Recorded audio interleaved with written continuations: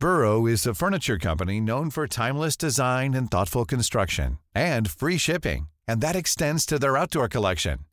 Their outdoor furniture is built to withstand the elements, featuring rust-proof stainless steel hardware, weather-ready teak, and quick-dry foam cushions. For Memorial Day, get 15% off your Burrow purchase at burrow.com/acast, and up to 25% off outdoor. That's up to 25% off outdoor furniture at burrow.com/acast.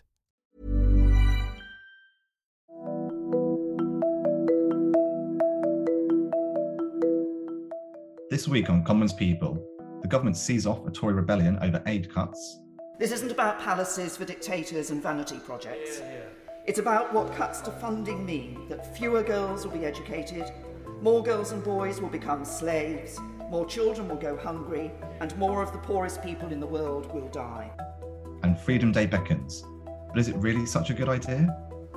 From the evidence from the government's own advisors, SAGE, we know from the World Health Organization that wearing a face covering, particularly indoors where you can't keep your distance, does reduce transmissions.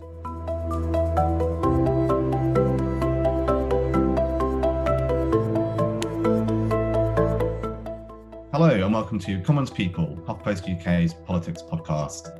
I'm Ned Simons. I'm joined by Paul Moore. Hi Paul, how are you? Hi Ned, nice to see you again.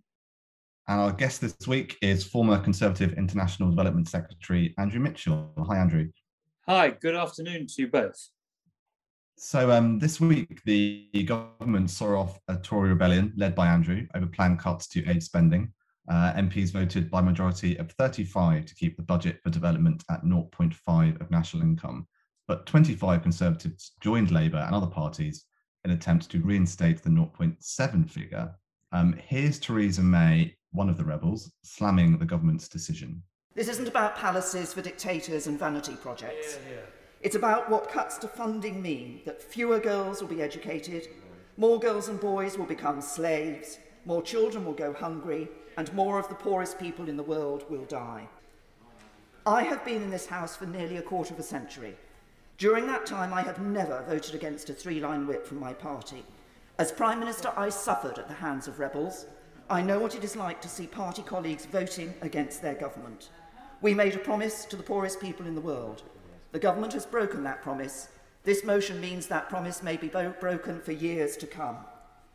With deep regret, I will vote against the motion today. So, Paul, briefly, can you explain what the government did here and how did it kind of try and persuade some of the Tory rebels to back it? Well, what happened was basically a cunning wheeze from the Treasury, and I'm told it was a cunning wheeze personally devised by the Chancellor himself a couple of weeks ago. They came up with this thing called a double lock. Politicians love a lock, don't they? Triple lock, double lock. And they came up with a double lock, which was to attach preconditions needed before a return to 0.7%. And those conditions were getting the budget in surplus and falling public debt, both of which, let's be honest, have proved very difficult to achieve in recent years. But they'd be both assessed by the independent OBR. So it all sounded very Treasury-like, very above board, very fiscally responsible, etc.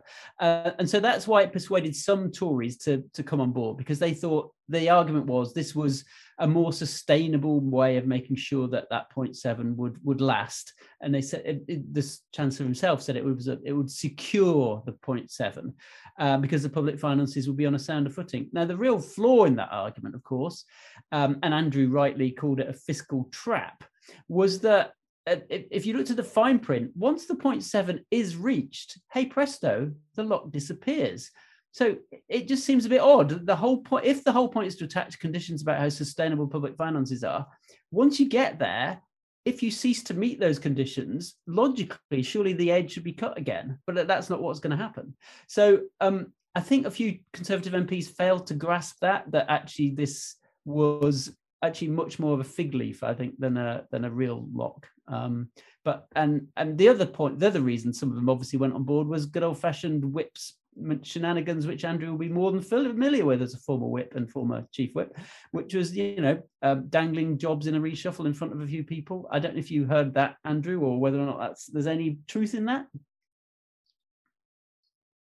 Well, I mean, you are right in saying that this is an old-fashioned stately minuet that has gone on. I mean, we caught the government on the hop some weeks ago. We had our numbers, we had our new clause, but the Speaker took legal advice, and in the end, our clause wasn't called. And he's the Speaker, he's the referee, and of course, I accept that with good grace. But had it gone ahead, we would have won. And I told the House we'd have won by 9, but I think it would have been a bit more than that. But we had the advantage of surprise. And this time, the Treasury were able to lay out their plans very much in the way that you've described, Paul. And what they had to do was to burn off enough people so that they would win, and they wouldn't lose by more than 9. And so they came up with this wheeze, which you've described very well, and they burnt off enough Tories to know that they would win. And then they launched it in their own time, and they gave us less than 24 hours to respond. But we would never have won in those circumstances. Our chance to win was the earlier time when we had the advantage of surprise.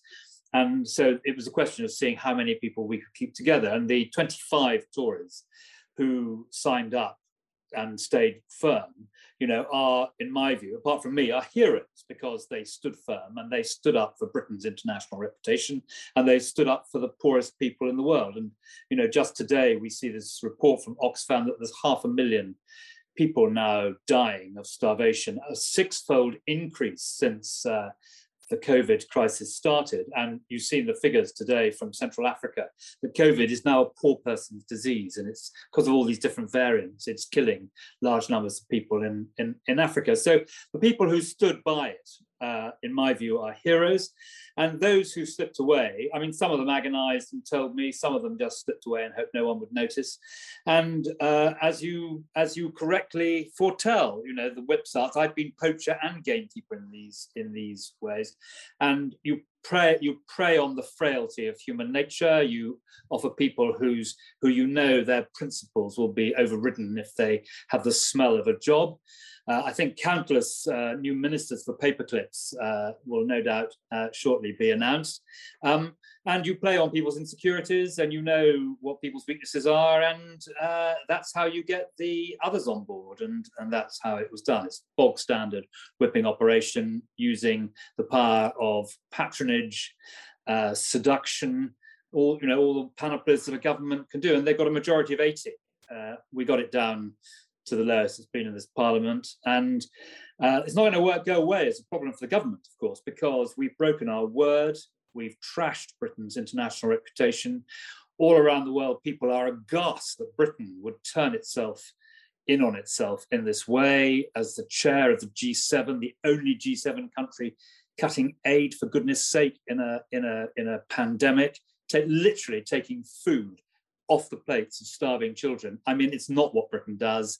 It's not what people would want. I mean, remember this, Paul, after the war, Britain kept rationing so that the famine would not develop and take off in Germany. That's what Britain is like after a war. And to behave in this way, I think, is completely unconscionable. And as Talleyrand said, it's worse than a crime, it's a mistake, because we don't have to do it. What's next for Conservatives like you, Andrew, want this to be changed? Is there kind of a next step to take, a next bill on the horizon you think you can try and get the 0.7 back at all? No, I think that the government's done the right thing in bringing it to Parliament. Mr. Speaker said that they had to do it, and the government has done that. And the government made it perfectly clear that if Parliament voted for the 4.7 and against the government, then they would bring it back next year, which was the olive branch we had offered on the previous occasion. Not this year, we accept that this year has gone, but next year they would bring it back. And so the government put the matter perfectly, properly and fairly to the House of Commons, and individual members of the House of Commons consulted their consciences on this. I mean, after all of us were elected, every single one of us, on a very specific manifesto promise to the poorest people in the world that we would stand by the 0.7. So my colleagues have searched their conscience and have voted accordingly. And that's it now, as far as I can see, in Parliament. And of course, as Paul hinted, it's never going to come back, because partly for the reason he said, but also, it was a trap for the unwary, and a tremendous tribute to the silver tongue of the Chancellor of the Exchequer. Because if you look back, you don't have to look in the crystal ball. You can read the book, and the book shows that in the last 21 years, it would only have come back once. So in my view, until there is a change of sentiment in the government, the 0.7 is not going to come back, and the damage that's going to be done is immense. And in a way, the process now shifts to civil society. It was civil society that led to Britain showing this extraordinary leadership over the last 2 decades under both Conservative and Labour, and indeed coalition governments. And there's an organisation which you'd have heard a huge amount about but for COVID and the lockdown, called Crack the Crises. And it is an amalgam in the spirited footsteps of Make Poverty History and the Jubilee Debt Campaign. And it's an amalgam of environmental NGOs and developed NGOs. And, the number of people on average per constituency who are paid up members of this, not just people who signed a piece of paper or something, but paid up members, is over 10,000 on average per constituency. And they will be heard and they will organise. And, anyone who lived through Make Poverty History and who understands the strength of feeling in Britain about this, will understand that once they can, these people will mobilise and they will have their views heard. And good luck to them. And do you think, actually, Andrew, that electorally that might be a real problem for the Conservatives? I mean, some of your colleagues have said, obviously, and you too, that it wasn't a direct reason for Chesham and Amersham, which was mainly planning, but that it all adds to the feeling that maybe this isn't a party that is in tune with my values anymore. And those liberal Conservatives, those conservative liberals, that switchover voter may well seek to vote Lib Dem or others. Well, David Cameron taught us that you don't get an overall majority. And remember, the Tories didn't get an overall majority between 1992 and 2015 without being a broad church. And why did we get the majority in 2015? Because we won all those Liberal Democrat seats, particularly in the West Country. And why did we win them? For precisely the reason you said. It's because liberal, socially liberal Conservatives like me care a lot about this. And they felt it was safe to vote for David Cameron's Conservative Party because, in spite of the austerity, we had set our face against balancing the books on the backs of the poorest people in the world. And so they voted Conservative. They felt comfortable and happy in the Conservative Party. And many of those people will not feel like that after what has now happened. And they won't accept the argument that we're in a crisis caused by COVID in the public finances because the 0.7 reacts to the state of the public finances. It goes up and down with the state of the British economy. So they won't accept that. They will feel we have broken our promise, and it will do great damage to the Conservative Party. And Boris has been brilliant at adding on the red wall seats, and it's produced in Parliament some extremely able new colleagues. So he's done very well on expanding the Tory DNA in that respect. But if you lose off the other end people who really care about this sort of international agenda and who think it's unconscionable that we're cutting aid in the middle of a pandemic and really seriously affecting the plight of some of the poorest, most wretched people in the world, they won't be voting for a party that has chosen to do that when it didn't have to. You mentioned socially liberal Conservative voters, Andrew. Do you think there's a similar danger that the kind of row over racism and the England football team could have a kind of similar effect on support for the party? Just to go back, there's been some polling done recently, which looks to me very accurate. When I was at DFID, in 2010, support for the government's development policies ran at 46%. And in 2 years later, in 2012, it had got up to 50, just below 50.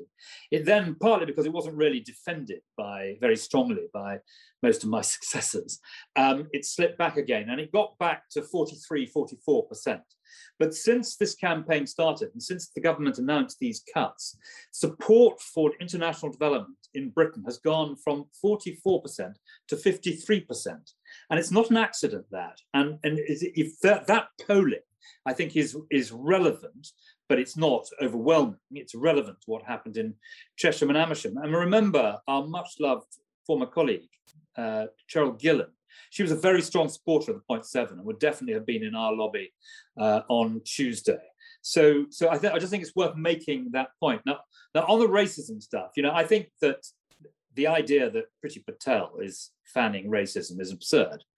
She has fought it all her life, and she's been very impressive, I think, in calling it out. So I don't think there's any tendency at all in the Tory party, and certainly none that we would tolerate, that is racist. Have there been some wrong calls? I think there probably have, but the Tory party is not a racist party. And Andrew, I just wanted to ask you, procedurally, the Lords made this point, Lord Fowler yesterday, that actually this was just a con trick, that actually the government have bypassed both houses by having a Commons motion. Do you think that apart from just complaining about it, there's anything that can be done on that in the Lords, or is that it, as you suggest? Well, he's right about that. It was a motion, and you can't amend legislation with a motion. He's my predecessor, so you're hearing perhaps more than you would wish from the Royal Sutton Coldfield Massif. But Norman is right about that, and the Lords will feel very strongly that you can't just tear up a promise like this on the basis of a vote in the House of Commons. You need legislation to do it.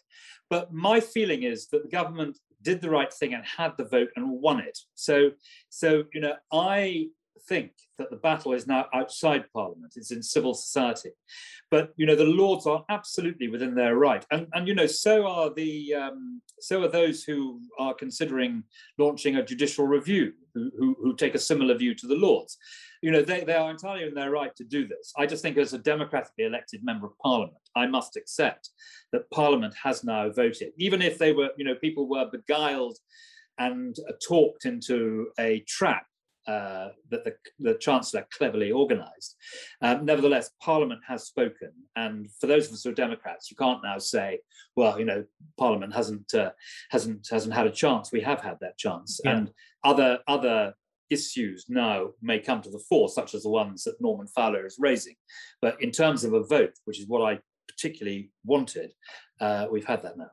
And just one final one on the implications for the Conservative Party. I mean, what do you think of the suggestion that somehow Rishi Sunak's leadership hopes have been boosted by this, that a lot of Tory backbenchers liked what he did? It underlined sort of sense of fiscal responsibility. It was a tough decision. The way he ambushed the rebels showed he had a bit of nous, that perhaps there's this talk abroad that actually it proves that actually he is the heir apparent. Or do you think actually it's damaged him amongst the voters, not amongst Tory backbenchers, and that perhaps amongst Tory members who shake those tins for Christian Aid on a Sunday?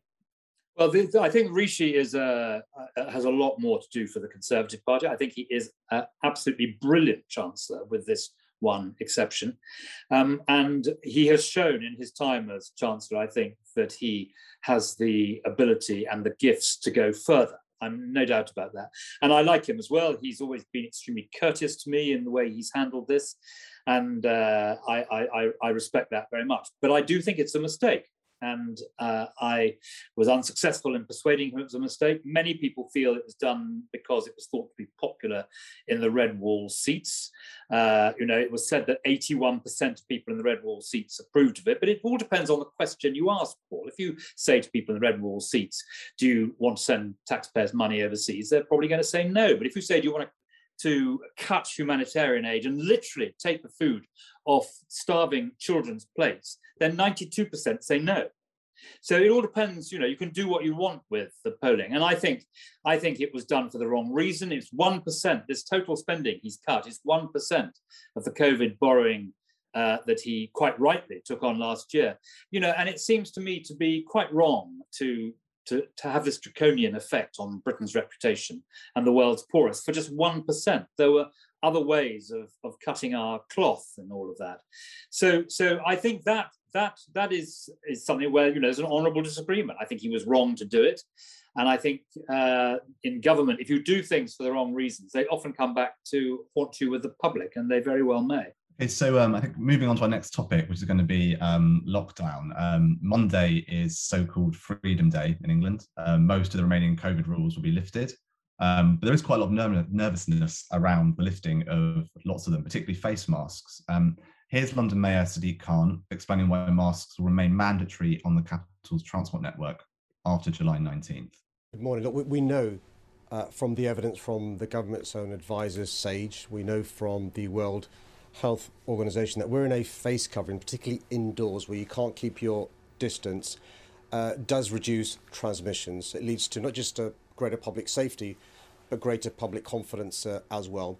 What we're doing in the absence of national legislation is using what's called the conditions of carriage. Basically, it's the contract you have when you want to use TfL services. One of the conditions you've got to abide by is the requirement to wear a face covering. And by and large, the great news is the vast majority of people over the last 12 months have used a face covering without the need for enforcement. And I'm confident both Londoners and those visiting our city will continue to wear a face covering when they're using TfL services. Andrew, I wondered what you thought about the rules being lifted on Monday. Do you think it's too soon? Do you think it's about right? What's your view on that? No, I think the government is right on this. And I also think that Boris's instincts are that it is much better to encourage people to be sensible than to have the sort of the stamp of laws on all of this. So I think he's right to open up on Monday, but I think we've all got to be sensible. I, for example, will always be wearing a mask if I'm coming into contact with people who may be vulnerable or who in a transport situation. I think it's absolutely right to do that.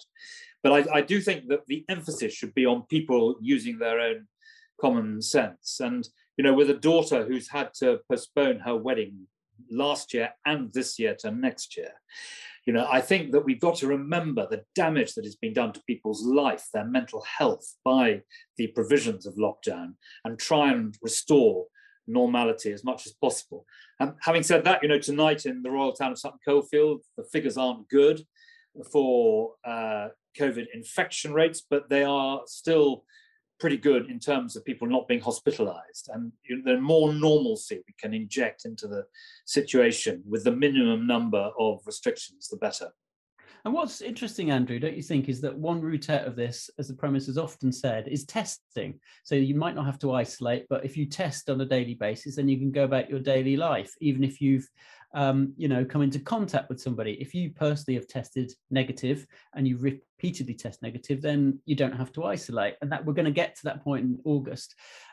It seems, however, though, that in the last few days, there's a massive shortage of PCR tests.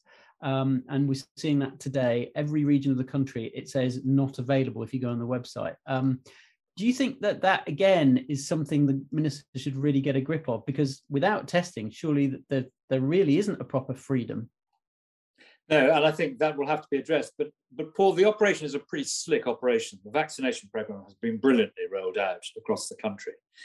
And, if one's going to attack the government for the mistakes in the early stage, you've got to give credit to the government for the vaccination success. And I think, we have got our act together now. And where there are glitches like the one you described, I think they will be dealt with very fast.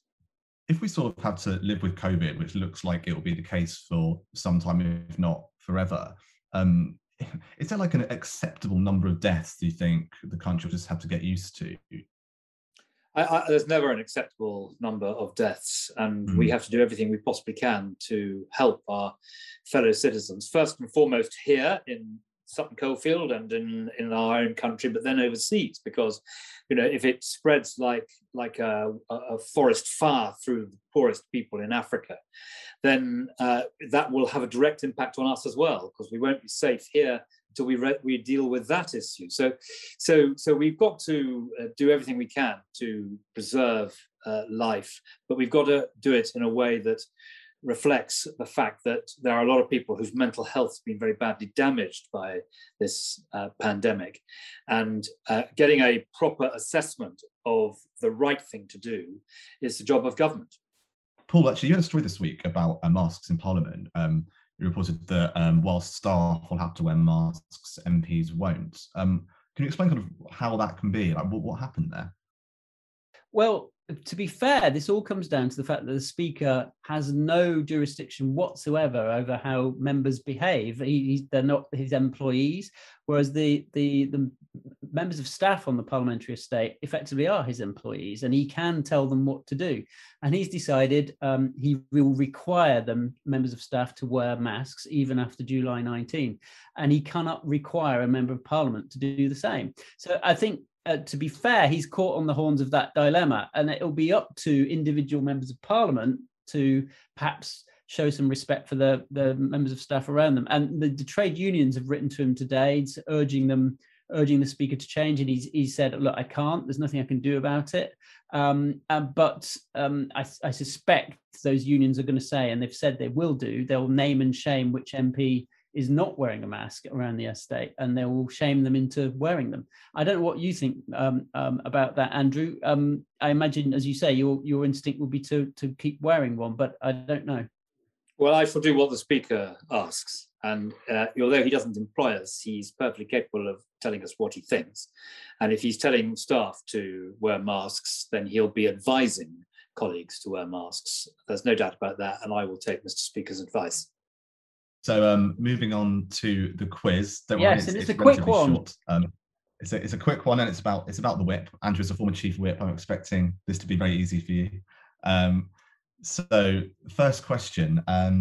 In September 2019, a number of Tory MPs had the whip removed for trying to block a no-deal Brexit. But how many were? Ooh, I think that's 21, was it? 21 is the figure that sticks in my mind. On the whole, you should never withdraw the whip. We did it during Maastricht. It was a big, big mistake. When I think we took the whip away from 11 people at one point, which wiped out the government's majority. But on the whole, it's not something you should do. But clearly, it's something which the government thought was so essential in order to retrieve its business that they did. I voted for Boris to be leader of our party, partly because I thought that following the Theresa May years, it was essential that a Brexiteer was our prime minister to get this thing through. And Boris did get it through. You can't take that away from him. You were both right. It was 21. So. Oh wow! Yeah. Amazing. There we go. Question 2. Who was the last Tory MP to voluntarily resign the party? Oh, was that David Davis? No, it wasn't. Nope. David. It was might have been. What's that very nice man who retired last time? Was it Hollingbury? No, I think it is. I'm trying to Nick. Help me out, Paul. Nick Bowles. Nick Bowles. So it wasn't either of those actually. It was Amber Rudd. When she resigned. Amber, yes. She resigned from the cabinet and also resigned the party whip in solidarity with those other Brexit rebels there. Oh wow! Okay. I've forgotten that completely. Very good. Well, no, that's a very good. That's a very good question. And final question: who resigned the Tory whip and branded themselves as a quote independent progressive conservative? Oh my goodness! Goodness me. Well, let's confer.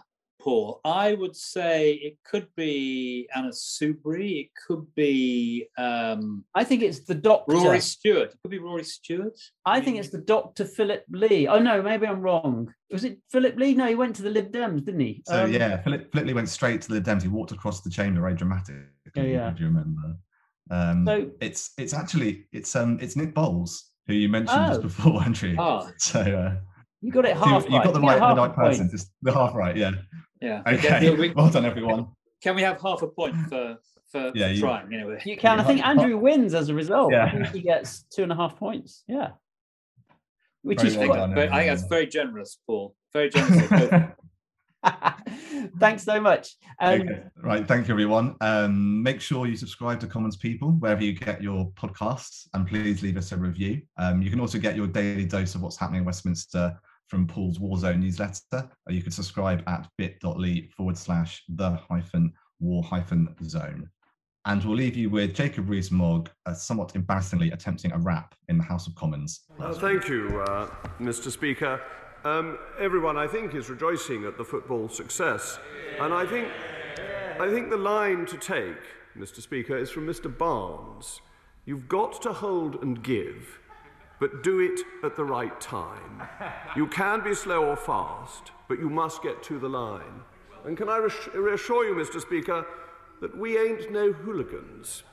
This ain't a football song. 3 lions on my chest. I know we can't go wrong. Or as another John put it, John Dryden, for they can conquer who believe they can. And I think, for the record, that Dryden was translating Virgil in those comments. But the point is exactly the same, and it is indeed the excellent leadership of Mr. Southgate which led to such a good triumph yesterday against Denmark, and let's hope for the same on Sunday.